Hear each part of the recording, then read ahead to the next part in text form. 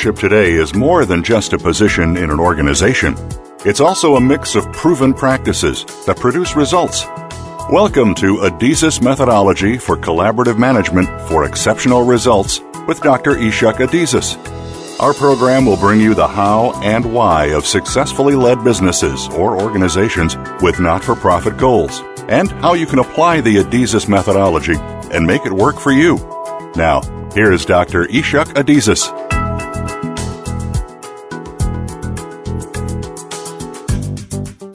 Hello, this is Dr. Ishak Adizes, and I'm very glad to be back here on this broadcast and communicate to you worldwide about management and how to make it more successful, how to make organizations healthy, and cope with an extremely rapidly changing environment, which gets them into trouble. We have covered in the last 30 sessions many subjects, and now today I think that we should cover a new subject called how to define a corporate mission. Before I start with my presentation, I would like to urge some of you or all of you to write to me at Ichak, I-C-H-A-K, at Adizes, A-D like in David, I-Z-E-S like in Sam, .com, with your comments, because here I am speaking week after week after week, because it is not a live program. I pre-recorded this material. Because of my travel schedule, I cannot make it live. I do not know what you, the listeners, think or what your comments are or questions are. So it feels like I'm broadcasting into the space here.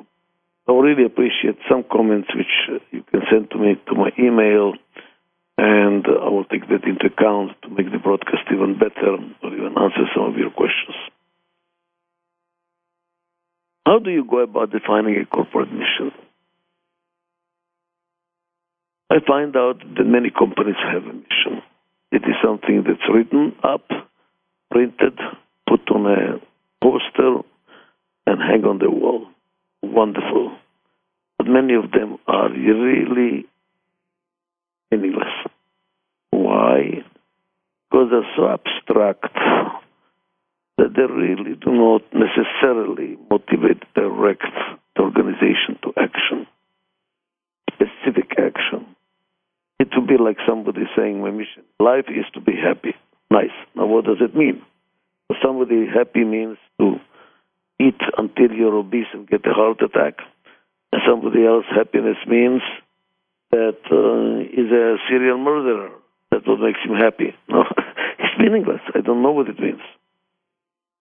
Missions of this character will be something like, our mission is to serve our clients responsibly, satisfy our investors, and be responsible members of the community. Nice. This really is not a mission. It's a statement of values, at best. That's all that is stated.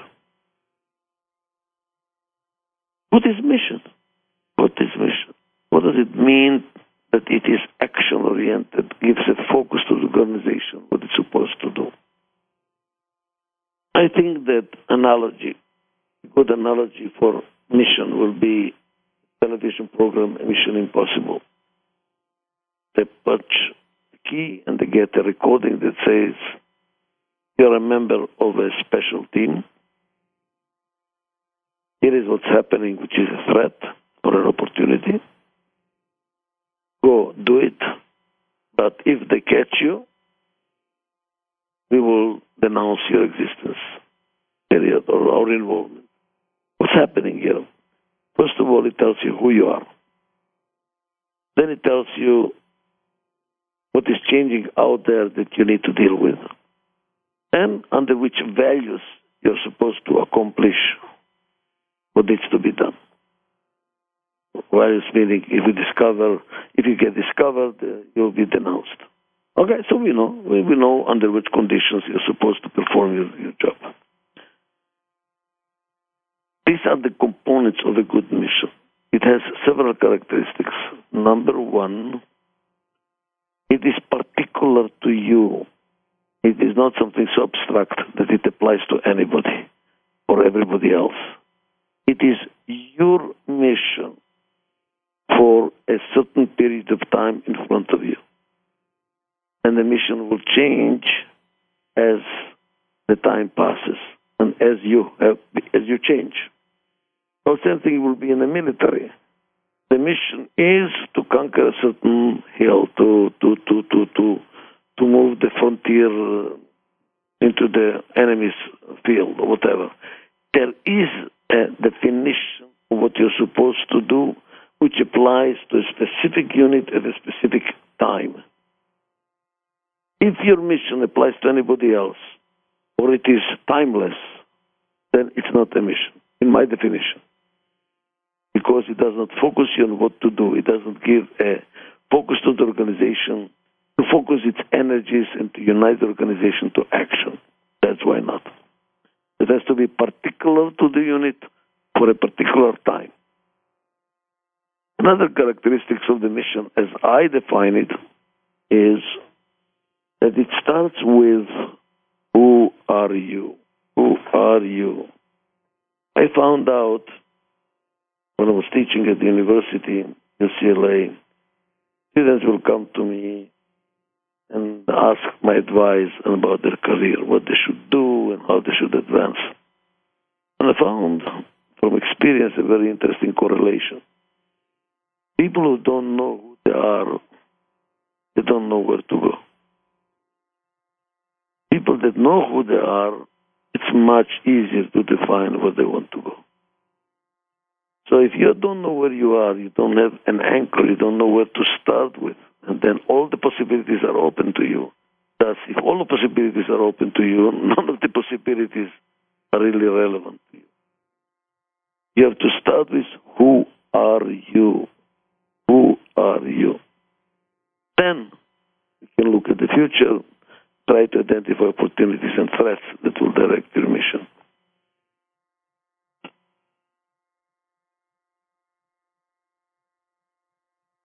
Let's go. How do we do that? How do we do this particular mission, particular to you, that focuses your energies for the coming future? First of all, we have to define for how long is that future. Is a mission forever, or is it a mission for lifetime, or is it a mission for the next 2 days? Obviously, both are wrong. It has to be for the relevant period of time. Now, what does it mean, relevant period of time? It is like long-range planning. Question is always asked, how long is long-range planning? Should it be 5 years, 3 years, 7 years, 10 years, 15 years? How do I pick up the time range for defining my mission? For how long is this mission? For how long in the future am I looking? Here is the tool that you should use conceptually. How long does it take you to make the changes necessary to accomplish that mission? Which depends who you are, depends on your industry. That's how long in the future you should look in.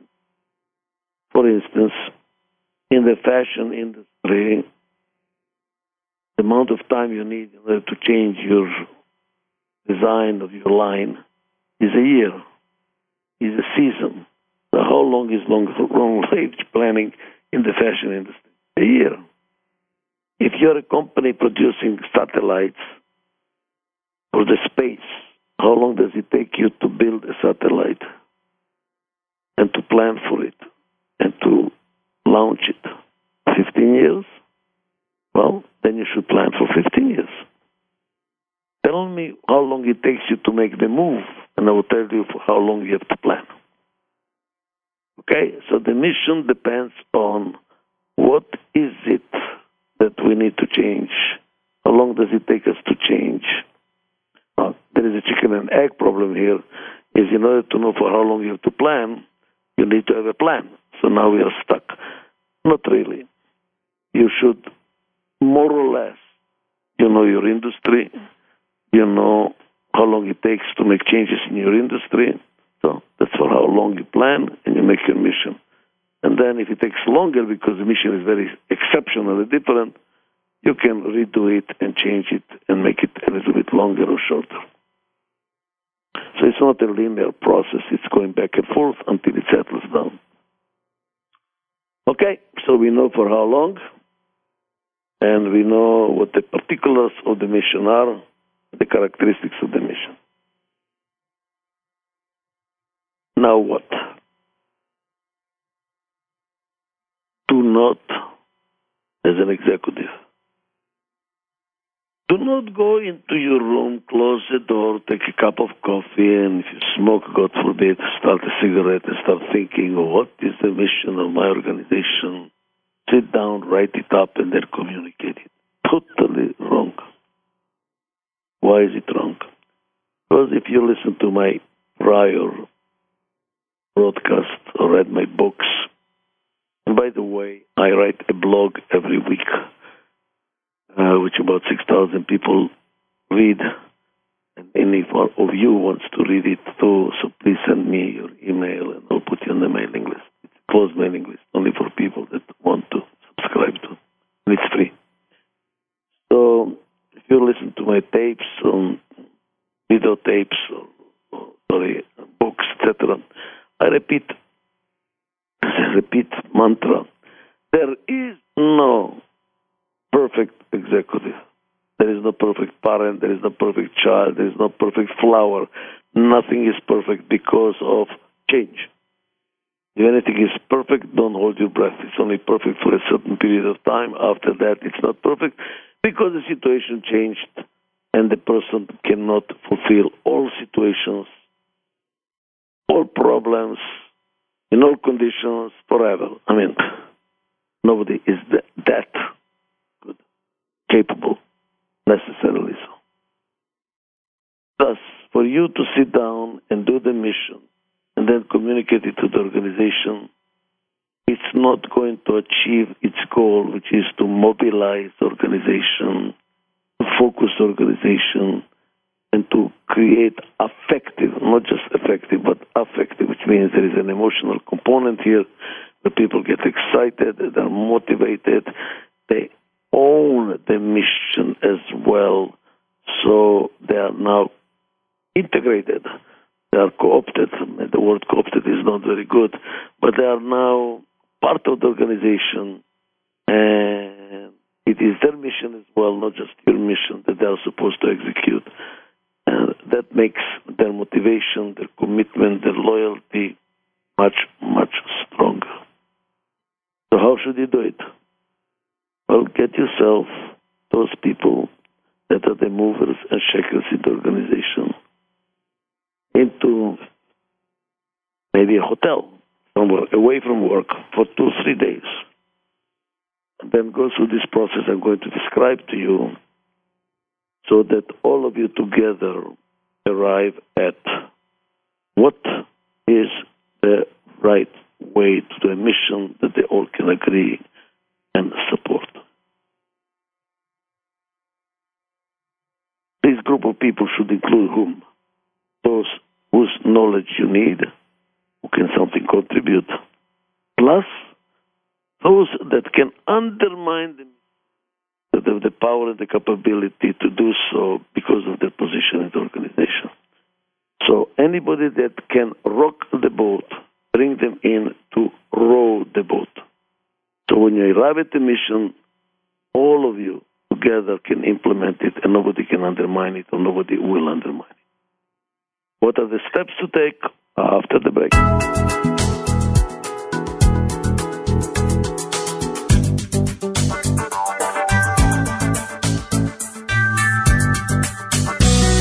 Be sure to friend us on Facebook. You can do it right now. Visit facebook.com/Voice America or search for us at keyword Voice America. The Adesis management methodology increases the speed at which organizations are able to implement change and solve their problems. The methodology introduces an innovative process, culture, and system that allow organizations to achieve dramatic growth in both revenue and profits. Build your success from within. Adesis Management Methodology is delivered by the Adesis Institute with offices worldwide, introducing a new management paradigm. Visit www.adesis.com for the Adesis Institute today. Be sure to friend us on Facebook. You can do it right now. Visit facebook.com/Voice America or search for us at keyword Voice America. The Adesis Speakers Bureau can present the Adesis methodology and its approach to harnessing the power of change to your top management team. The presentations, either in person or via a live video hookup, can be delivered in a 2, 4, or 6-hour format. Participants can derive immediate benefit from the material and put their new knowledge to use right away. For luncheons, corporate retreats, and strategic planning meetings presented in a variety of languages, visit www.adesis.com. When it comes to business, you'll find the experts here. Voice America Business Network.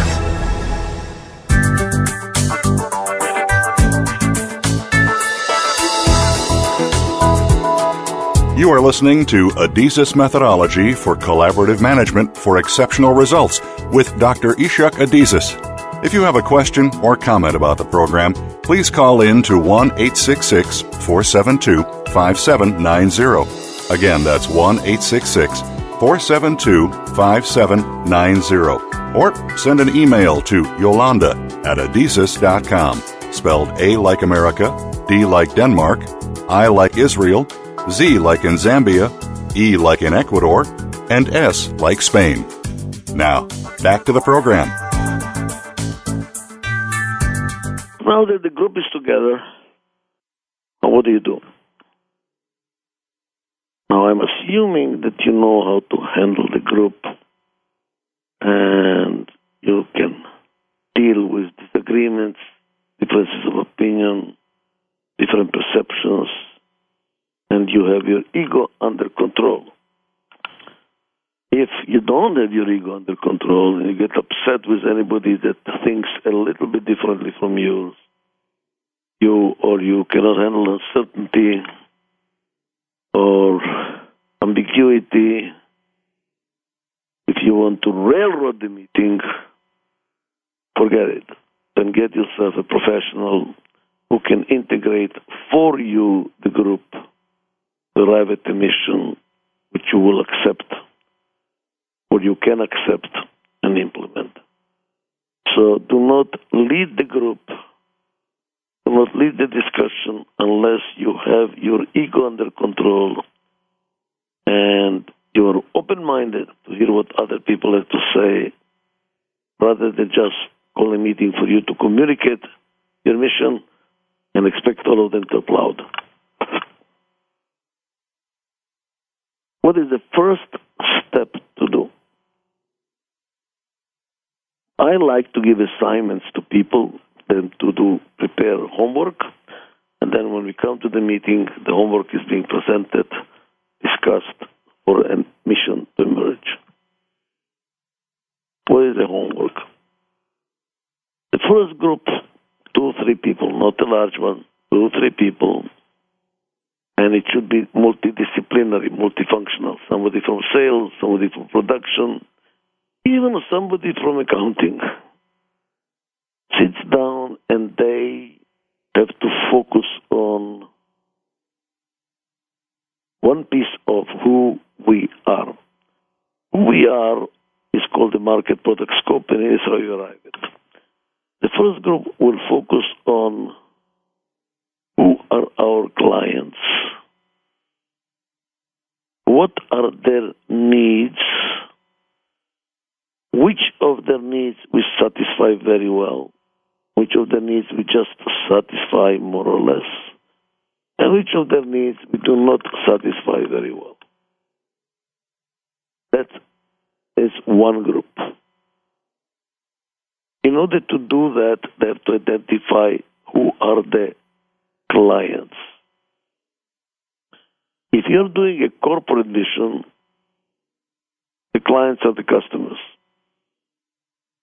If you're doing a mission for a department within an organization, then the clients are internal. So who are the clients? Who needs you? Who needs you? I do it a little bit religiously. I say, who will cry if you die? Who needs you? That is your client. Now, I'm not talking about end users. I'm talking who immediately now needs you. If you're selling to distributors, well, your distributors are your clients. Now, what does it mean, who needs me? Many people need me. Some of them end users or intermediary. Here you have to focus on who takes the decision to buy your product. That is your client. By the way, it could be somebody different from who pays. I'll give an example. I used to take my kids every Saturday when they were young, when I didn't know what good food is. I was not that aware at that time. Every Saturday to eat lunch. I love to go to a certain restaurant which had baked beans because that's my preferable food. But what did my little kids like to go to? Guess what? Obviously, to McDonald's. And guess where did we go? McDonald's. I'm the sucker. I paid for it. But who is really the client? Whoever decides to buy your product, in this case, the kids. And McDonald's does a very good marketing job. They know who the clients are, so that's who they focus their advertising, promotion, and product design. So you do the same thing for your company. Who decides to buy your product or to accept your product or to recognize your product if it is an internal client, quote unquote? And what are their needs? I pay also attention that I said clients with an S at the end, which goes multiple. If you're in the B2B, business to business, the decision makers are more than one person sometimes. You need somebody from engineering to say yes, somebody from finance to say yes, somebody from, I don't know, logistics to say yes. Not one person decides. He has to rely on acquiescence, on agreement of other people before the purchase can be approved. So now you have multiple clients with multiple needs, and you have to address each one of their needs separately, even though they are in the same company, maybe on the same floor. Well, you have different clients because the decisions are being made by different people. Identify the needs. Make a table. What are the needs? How well are we doing? That's assignment for group number one. Group number two. Group number two is going to look at capabilities. What is it that we know how to do? What is it that we are good at? What is the technology that we possess? What knowledge do we possess? What are we good at? You have to abstract it a little bit. Be sure to get just a list. We know how to, to buy and to sell and to share information. I mean, that's too obvious or too abstract. It's not very helpful. Try to go through, quote unquote, the technology of what you do. What is it that the organization is particularly knowledgeable, capable of delivering? About 40 years ago, I consulted for the United States Post Office when they succeeded to professionalize. It was not a political appointment anymore. So I asked the Post Office, what is it that you know how to do? And interestingly, somebody said, we know every doorbell in America. Oops. That is a capability. That is a know-how. Now, the question will be, how can we put it to use? We know every doorbell in America. What do we know how to do? What are we good at? What are we so good at? What are we not so good at? You might do some flow charts to identify those capabilities. And in order to know what the capabilities you have to know what capabilities you don't have. So you're looking at what we're good at, very good at, more or less good at, and what we are not good at. Now we know what the capabilities we have and have not. If you take those two and compare them, how will that be? You make one semantic differential, one line, which is needs, and another line below it, starting from the middle of needs for capabilities. You get 4 areas. One area is where the line of capability overlaps the line of needs. That is your core business. This is the area where you have the capability to deliver the needs of the clients. That is your core. That is your bread and butter. You have the capability to deliver the needs of your clients. Excellent. To the left of it is an area or the line of needs that are not covered by capabilities. These are the needs your clients have that you don't have the capability to deliver or you're not very good at. And to the right of the core business is where you have a capability which is not covering needs. And what does it mean? You have capabilities that you're not capitalizing on. Like in the case of the post office, as I said before, they don't have a doorbell in America. What else can you do beyond just delivering post to every door? Maybe we can make money out of it somehow. And then the area number 4 is beyond capabilities and needs. You don't neither know the capability, have the capability, nor we know the needs. That area number 4. So number 1 is we have the capability to satisfy needs. Area number 2 is there are needs we don't have capability to satisfy. Area 3 is we have capability, but we don't know the needs, how to put it to use. And area number 4 is we are totally ignorant. We don't know anything about capability. We don't have the capability and we don't know the need.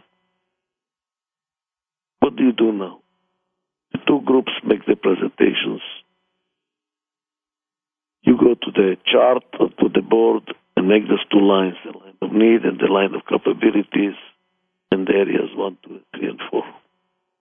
And now what? Let's identify our sources of income, our revenues, our product line, our markets, and with a green marker, point are they in area number 1, 2, 3, or 4.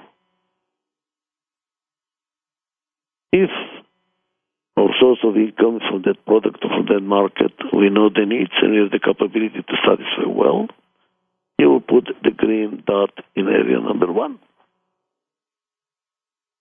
If we are kind of exploring a certain need, but we don't have a good capability to satisfy, so we are kind of struggling, that will be in area number 2.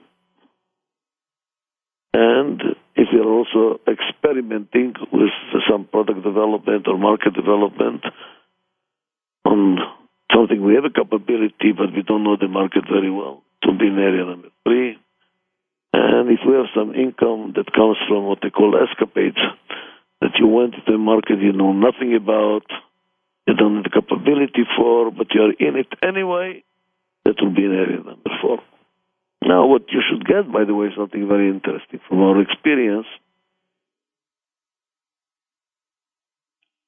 A young company, a go-go company, you're going to find out, well, I will tell you what it is after the break, because time for a break.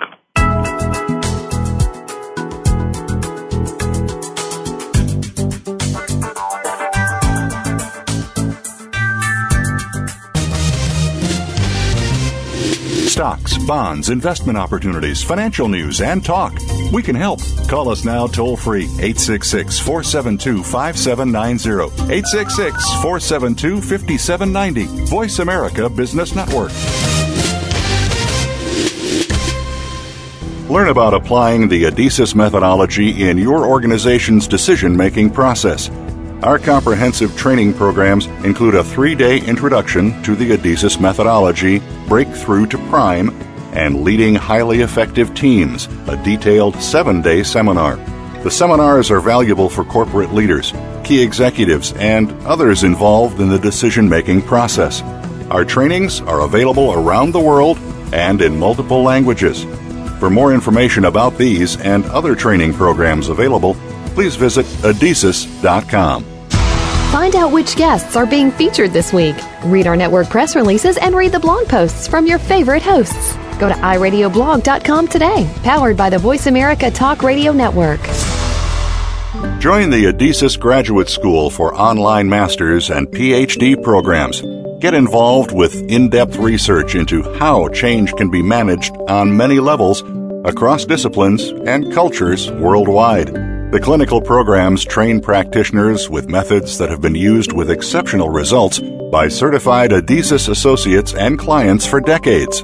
Core concepts include the proven Adizes theory and spiral dynamics, an emerging theory of human social evolution.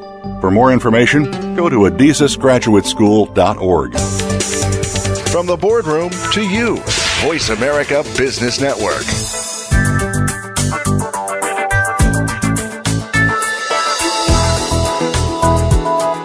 You are listening to Adizes Methodology for Collaborative Management for Exceptional Results with Dr. Ishak Adizes. If you have a question or comment about the program, please call in to 1-866-472-5790. Again, that's 1-866-472-5790. Or send an email to Yolanda@Adizes.com, spelled A like America, D like Denmark, I like Israel, Z like in Zambia, E like in Ecuador, and S like Spain. Now, back to the program. What you're going to find out is very interesting.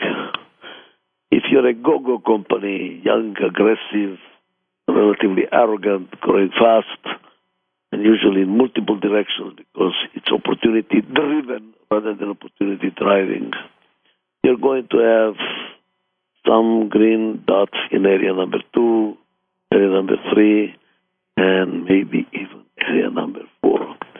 And that's usually where you lose your shirt, in area number 4, because you're doing something you know nothing about, but it looks exciting because you don't know anything about. That's why it looks exciting. And if you're an aging company in the declining parts of the life cycle, relatively bureaucratic, you'll find out that almost all of your sources of income revenue are in area number 1. There is number in 2, and nothing in 3, and nothing in 4. How did it happen? Well, when you're a young startup company, everything is in area number 1. You have no money to explore. You have no money to go different directions. You focus on the clients because you need the cash. You do anything that your present clients need. So everything is in area number 1. Over time, the needs of your clients migrate. They develop additional needs. They move. You also develop capabilities which are not focused necessarily on your present clients.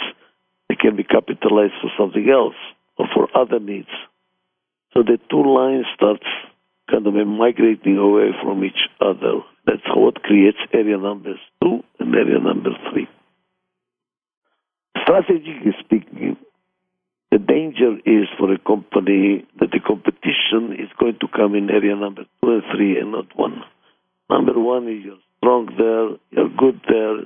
Probably there is brand loyalty of your clients to you in area number 1. You're weak in 2 and 3. So the competition is going to come into 2 and 3 and slowly starting to squeeze you in number 1. Thus, when you do your mission, what should you look at? Both at area number 1 and 2 and 3. What does it mean? Who are you? You are what you do, area number 1. What you can do is area number 3. You have the capability. And what you should do, which is area number 2, because your clients have needs which you're not satisfying, and you better do so. You are what you do, what you can, and what you should do. Does not mean, by the way, that you actually should do anything, although or go and do it because you can do it. Because maybe all your energy at this point in time should be focused on your core business.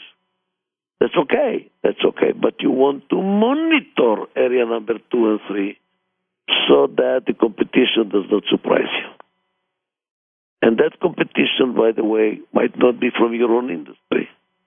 It can be from a totally different industry because they have a capability that they can divert and refocus on your client's needs, and they will come from nowhere and attack you. Example will be many years ago, my God, 40 years ago, I was working with an aerospace company, and when we went over, what do you know how to do?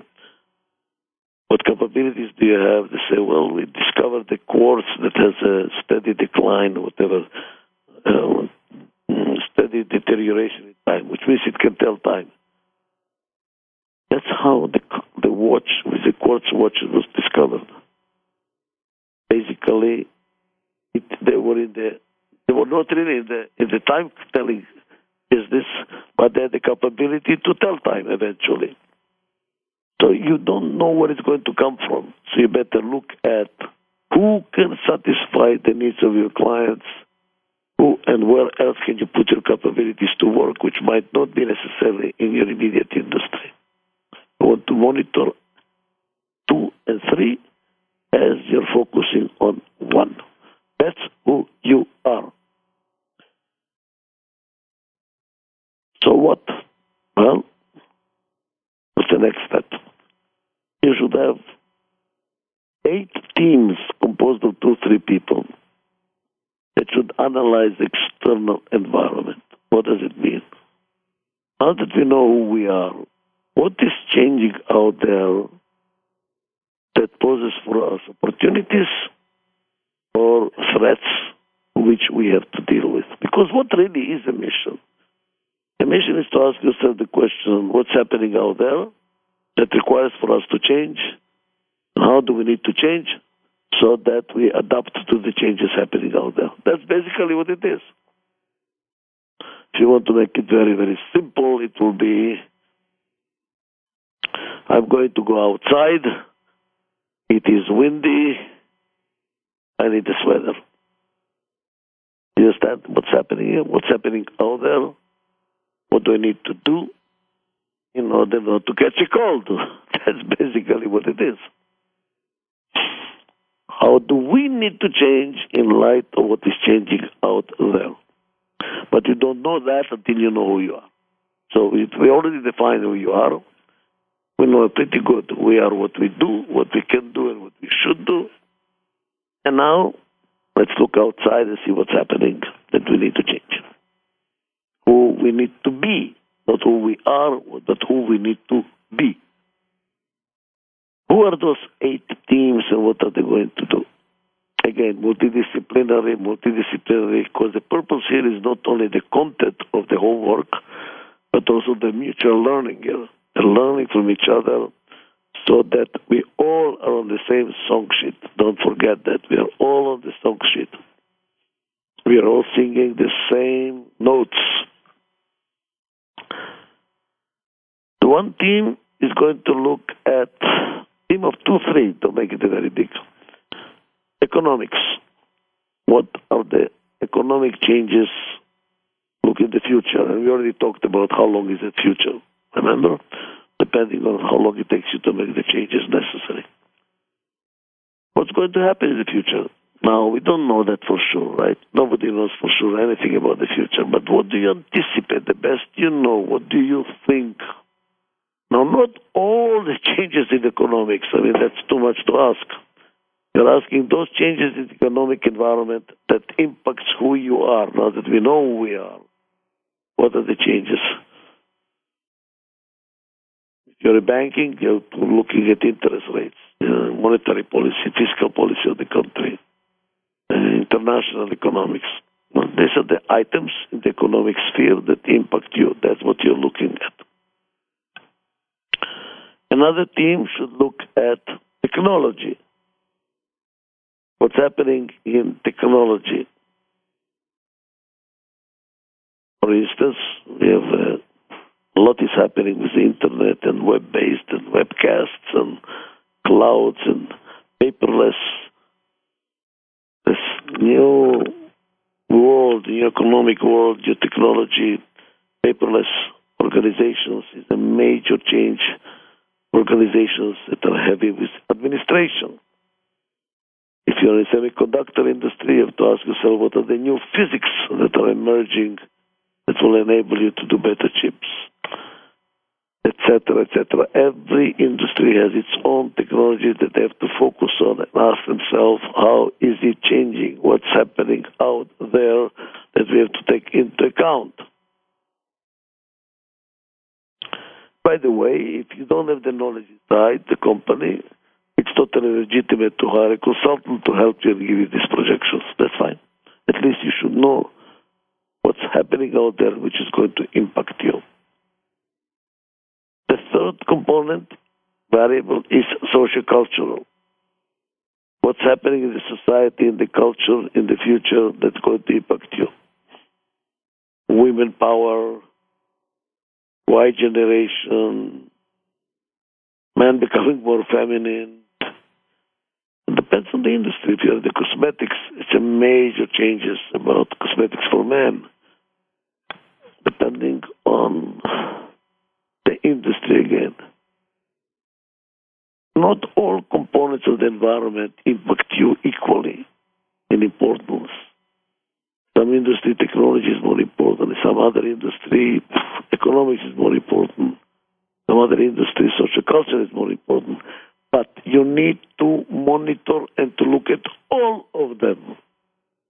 Although some of them are more important than others, you have to look at all of them. Why? Because we live in an environment today in the world where everything depends on everything else. One impacts the other. So economic environment changes impact.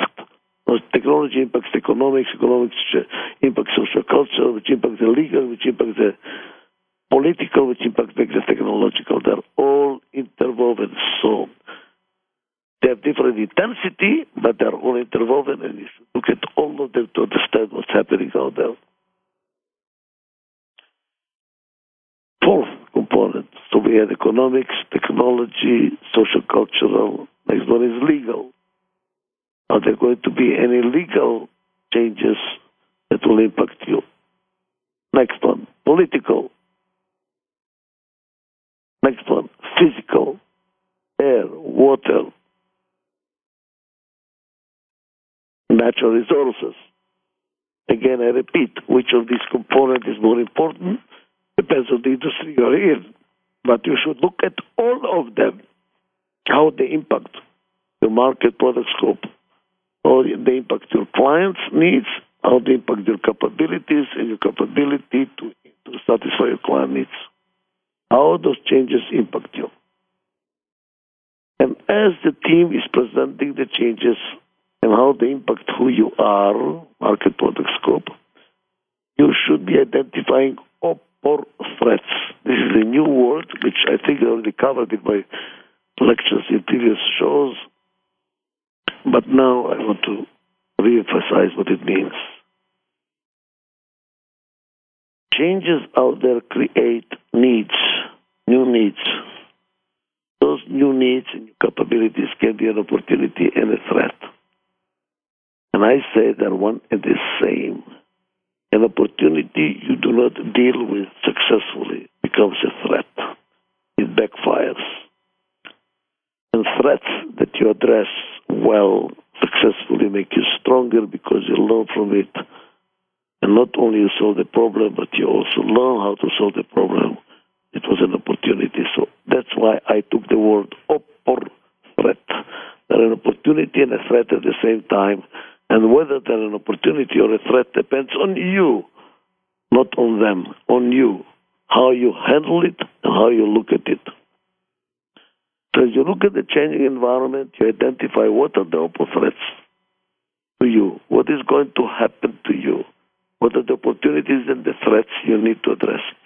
It's also sometimes called in the professional field SWOT. Strength, weakness, opportunities, and threats. I don't like to call it SWOT because Strength and weakness are one and the same. Strength that you rely on and do not update and put you to sleep can become a weakness, and a weakness that you address and you work on becomes a strength. An opportunity that you mishandle becomes a threat, and a threat that you handle well becomes an opportunity to become stronger. So it's one and the same. So I look at it as upper threats. What are the upper threats that are emerging as we diagnose the market? The changing world. There are two more variables that I forgot to tell you about, which I will tell you after the break. Please come back. Thank you.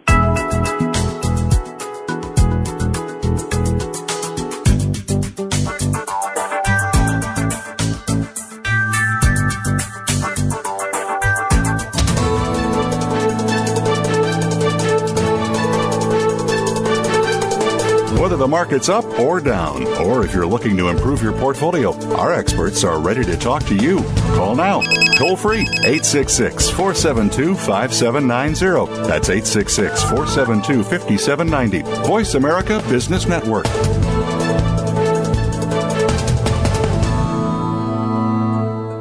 Dr. Ishak Adizes is one of the leading management experts in the world.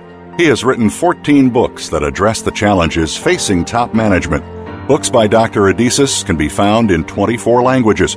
They can be purchased at the Adizes store at www.adizes.com or on Amazon.com. Electronic versions are now available for 3 of the books, with more to come. These books reflect over 40 years of study in the fields of management and organizational change. Pick up a copy of one of the books for yourself or as a gift today.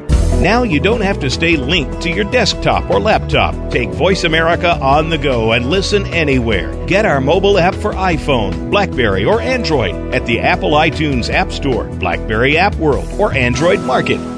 TopLeaf is a turnkey management development curriculum that consists of a set of 20 to 30-minute videos presented by Dr. Ishak Adizes, creator of the methodology and founder of the Adizes Institute.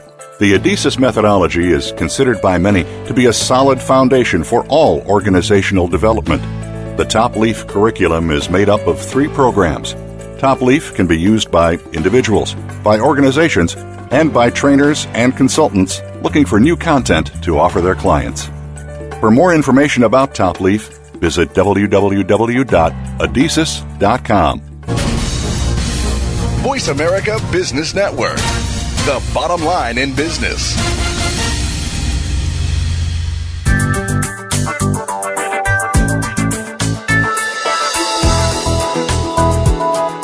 You are listening to Adizes Methodology for Collaborative Management for Exceptional Results with Dr. Ishak Adizes.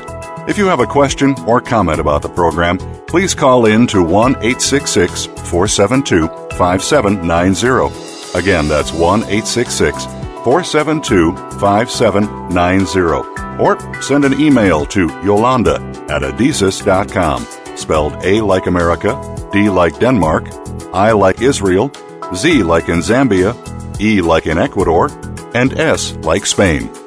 Now, back to the program.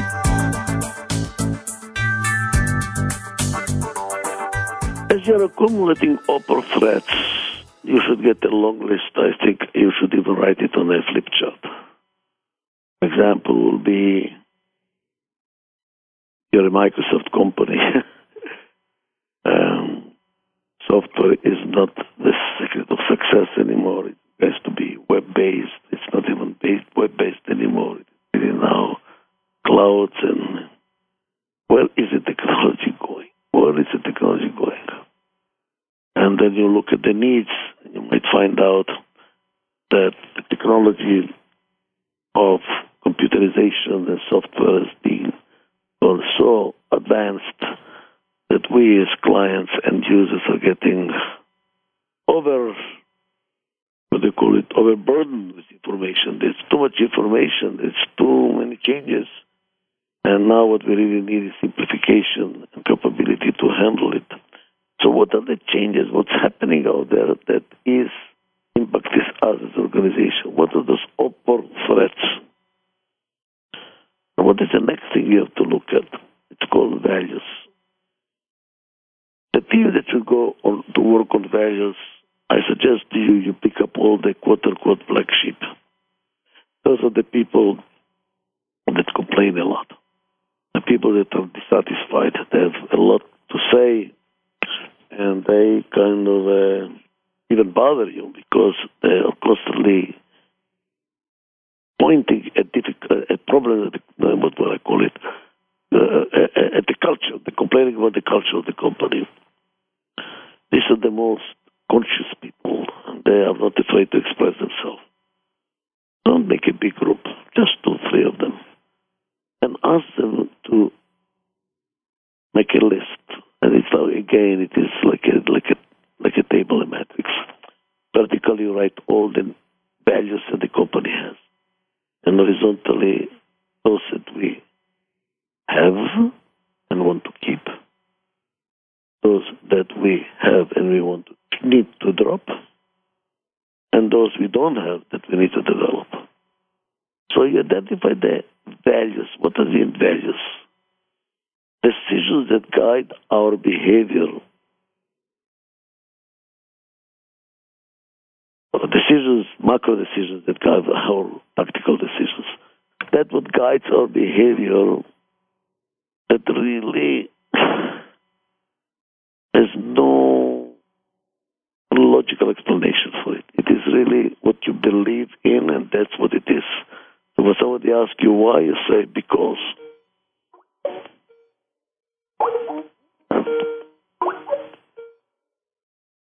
That's what is important here. What are the values? For instance, I had a client who said, we will not produce armaments, although we can. We have heavy industry machinery, but we will not produce armaments. We are not going to be in that business. We can make money. We are not going to be in that business. That's the value judgment. I had a company in Israel, for instance, many years ago, where in the discussion we looked at opal threats, and one that emerged was we need to get out of Israel to produce our product outside of Israel because it's cheaper. And then the value that emerged was we were not going to do that. There's immigration from Russia. We need to provide employment. So even though it's going to impact our profitability, we have an obligation to the country, and we are going to keep production inside Israel and not outsource it. Okay, that's a value. Another value will be do no harm. Although we can make money, we are not going to do harm to our clients. We are, first of all, watching for the benefit of our clients. So we want to make profits responsibly. Okay? Etc., etc., etc. These are values. What you need to do is to ask yourself, in light of these opal threats that we identified, from the changes in the external environment, as it impacts who we are, what we do, what we can do, what we should do, what are the values that we have and we have to keep? What are the values that we need to drop? Because otherwise they're blocking our capability to deal with change. And what are the values we need to develop? Because this opal threat requires a different set of values.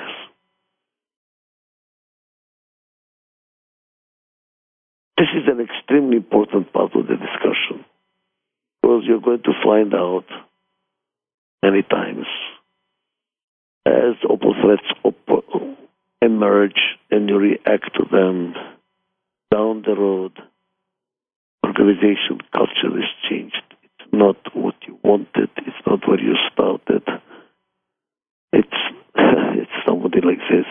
It's not the child I wanted to have. It grew up to be a monster, and it's not something I identify with or something I want to be associated with. And that becomes very sad. I've seen these organizations where people lament and say, we used to be, and look at what we are today. It's not the same. And something happened here. I don't know what, but the world changed, and how the world changed is not what we liked. It's not that the world changed. It is in pursuit of solutions to opal threats. You develop new habits. You changed. And now the new you is not what you really wanted. So you have to be aware of What are the values you should not lose? We are going to hold on to them for dear life. As we address opal threats, what do we have to drop? We have to become, let's say, more entrepreneurial. We cannot be so risk-averse anymore. Or we have to be more risk-averse, not so entrepreneurial, because we burn ourselves along the way. Whatever it is that we need to do. And now, keeping, listen to me carefully here, very important, very important, very important. Keeping the values that you don't want to lose. Dropping values you have and you want to lose. And developing values you don't have but you need. These are also opal threats. And they are the most difficult opal threats to deal with. That's why you really need to get some people that are very conscious and have courageous to tell you what they see and present it for discussion. So you should add this new set of values of opal threats to the list you have. And what else? There are two more components that you should be monitoring to identify opal threats. You already identified from economics, technological, political, socio-cultural, physical, legal. What else is there left? Two more. What are they? The competitive environment. What the competition going to do that is posing opal threats for you? How would you go about that? I will do exactly the same exercise you did for yourself, putting yourself in the shoes of your major competitors. If you were in their shoes, how would they define their market product scope? How they identify their clients? What do they think are the needs that they satisfy and the needs they don't satisfy, and the capabilities they have and they don't capitalize on? How they look at the environment? What are their values? Can you predict in light of it their actions? What are they going to do? Does it pose opportunities for you and threats for you? Add them to the list of opal threats. And the last group to analyze is the suppliers. What's going to happen with the suppliers? How they are going to change? What they are going to do? What's going to happen to your channels of supply, so that you're sure not to be left with your pants down, but you're really protecting yourself? This is another list of opal threats. Now that you have the list of opal threats,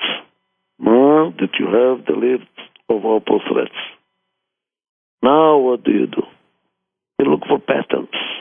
Patterns. What does it all mean? What do we as a company need to do? That's your mission. You got your mission now. Who are you? What is changing out there? How do you need to change in order to cope with the changing environment? That's your mission.